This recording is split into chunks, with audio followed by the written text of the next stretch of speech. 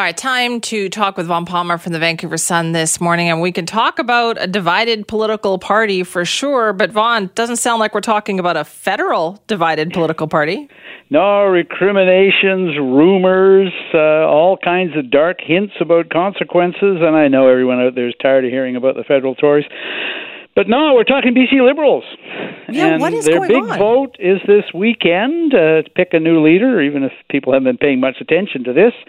And, man, the recriminations and threats were flying around yesterday, and they're in court over this tomorrow in Vancouver. How did the wheels come off this? Because I saw the court thing, and then I saw that one of the candidates went out on Twitter and said some stuff where they're out of the party entirely if Kevin Falcon wins. Yeah, there's a lot going on here. So start with the court case. A Liberal Party longtime member has filed an action in BC Supreme Court to hold up the announcement of the vote. He says there's irregularities needing a full-blown audit, and that will be heard impromptu, very short notice, in BC Supreme Court in Vancouver tomorrow. So that's the first thing. You're right. Val Litwin, former CEO of the Chamber of Commerce in BC, out on Twitter yesterday saying that he joined the BC Liberals and joined the leadership race for renewal, and he's thought it over, and if the party picks Kevin Falcon, who's thought to be the front runner on Saturday, Litwin, will quit the party because it means business as usual. It doesn't mean renewal. And I see Renee Merrifield, the Kelowna MLA, sent out a note to her supporters last night saying that she's been silent up to this point, but there are serious irregularities in memberships and votings. There is a great danger to the party that the choice, its preference for leaders, will be hijacked, and she's calling on Liberals to vote for her for their first choice, but because they're using a preferential ballot, she says, if you don't support me, or if you do, even if you do, please give your second or third choice to the candidates with integrity. Ooh. And she names two other MLAs, Michael Lee and Ellis Ross. So she doesn't name Kevin Falcon, who's not an MLA at the moment, but he is the front runner, and I'm guessing she's part of an anybody but Kevin Falcon movement. What happened here to the Kevin Falcon leadership campaign, Vaughn? Because coming into it, it felt like this was inevitable. Well, as I've said before to you, Simi, if it's not too dated a cultural reference, it's Back to the Future problem. The party is going back to somebody who led the party, who ran for the leadership in 2013. As that was a bitterly divided leadership as well. Falcon lost narrowly to Christy Clark. He then left politics, even though she made him deputy premier and finance minister, and he's been out of politics for almost 10 years. But there's a lot of Liberals, when they think of renewal, they question the wisdom of going back to somebody who was prominent in the party in the old days. British Columbia politics have changed a lot since then. Just take a look at the New Democrats, and there's a feeling that Falcon is too much the old way of doing things. Insiders, same kind of questions that were raised about memberships in the past. Falcon was Gordon Campbell's choice as a successor, not, close to Christy Clark. They were rivals and had been for years. The other problem is, and it's not really a problem, it's just a reality of politics, opposition parties, especially ones that have just lost, in this case, lost their majority and then lost a general election badly, there tends to be, there's very little consensus on how to go forward. There's a lot of recriminations, a lot of finger-pointing. And as I say, you throw all that into the mix and some concerns about membership irregularities, and what you get is what the Liberals seem to be headed for this weekend, which is, even if the court allows them to name a leader, court probably will, a leader who's going to start under a cloud.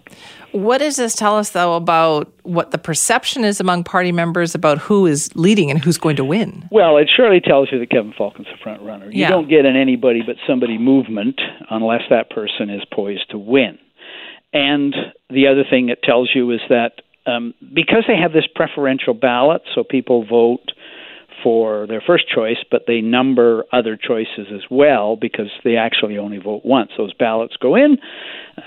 If nobody has a majority on the first count, they drop the bottom vote getter and then start distributing second and third choices. So if you're the target of an anybody but movement, as Falcon seems to be, what you have to do is finish so well on the first ballot, either win or finish with, say, 40% of the vote, so that when the other candidates' second and third choices start ganging up on you, they can't really stop you. You pick up enough second and third choices that you win. So that's what we'll be looking at on Saturday night. The first ballot results will be announced around 6 p.m.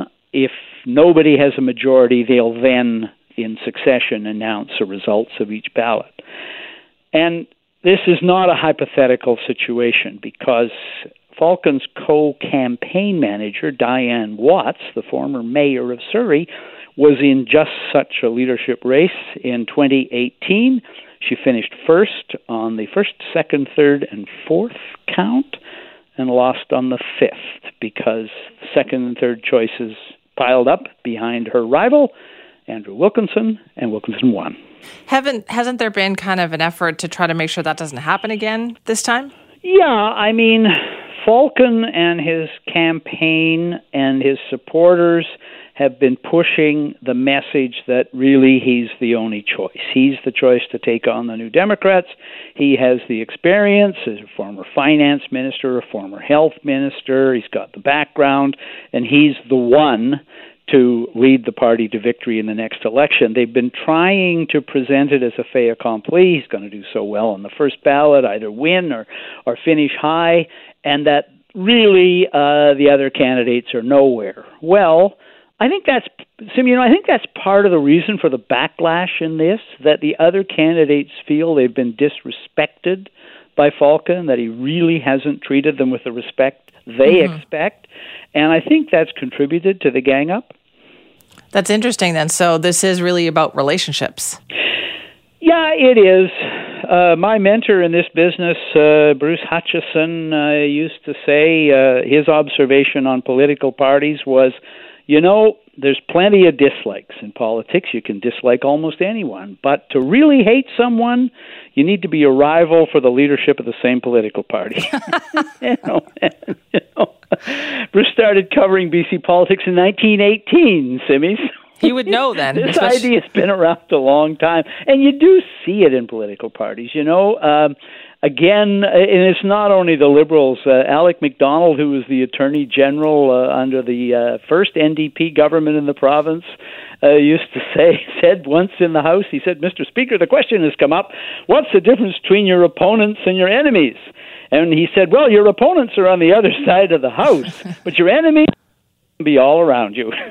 That sounds like BC politics. So I guess the key here then, Vaughn, is that even if Kevin Falcon wins, it's how to make sure everybody's on side, how to be a united caucus. Yes, you have to unite. Now, I will say that the last leadership that he was in, the one versus Christy Clark, was quite bitter as well. Falcon's supporters spread the word that Clark was a federal Liberal and that if she won, the party members who were conservative would have trouble supporting her. And Clark inherited the leadership.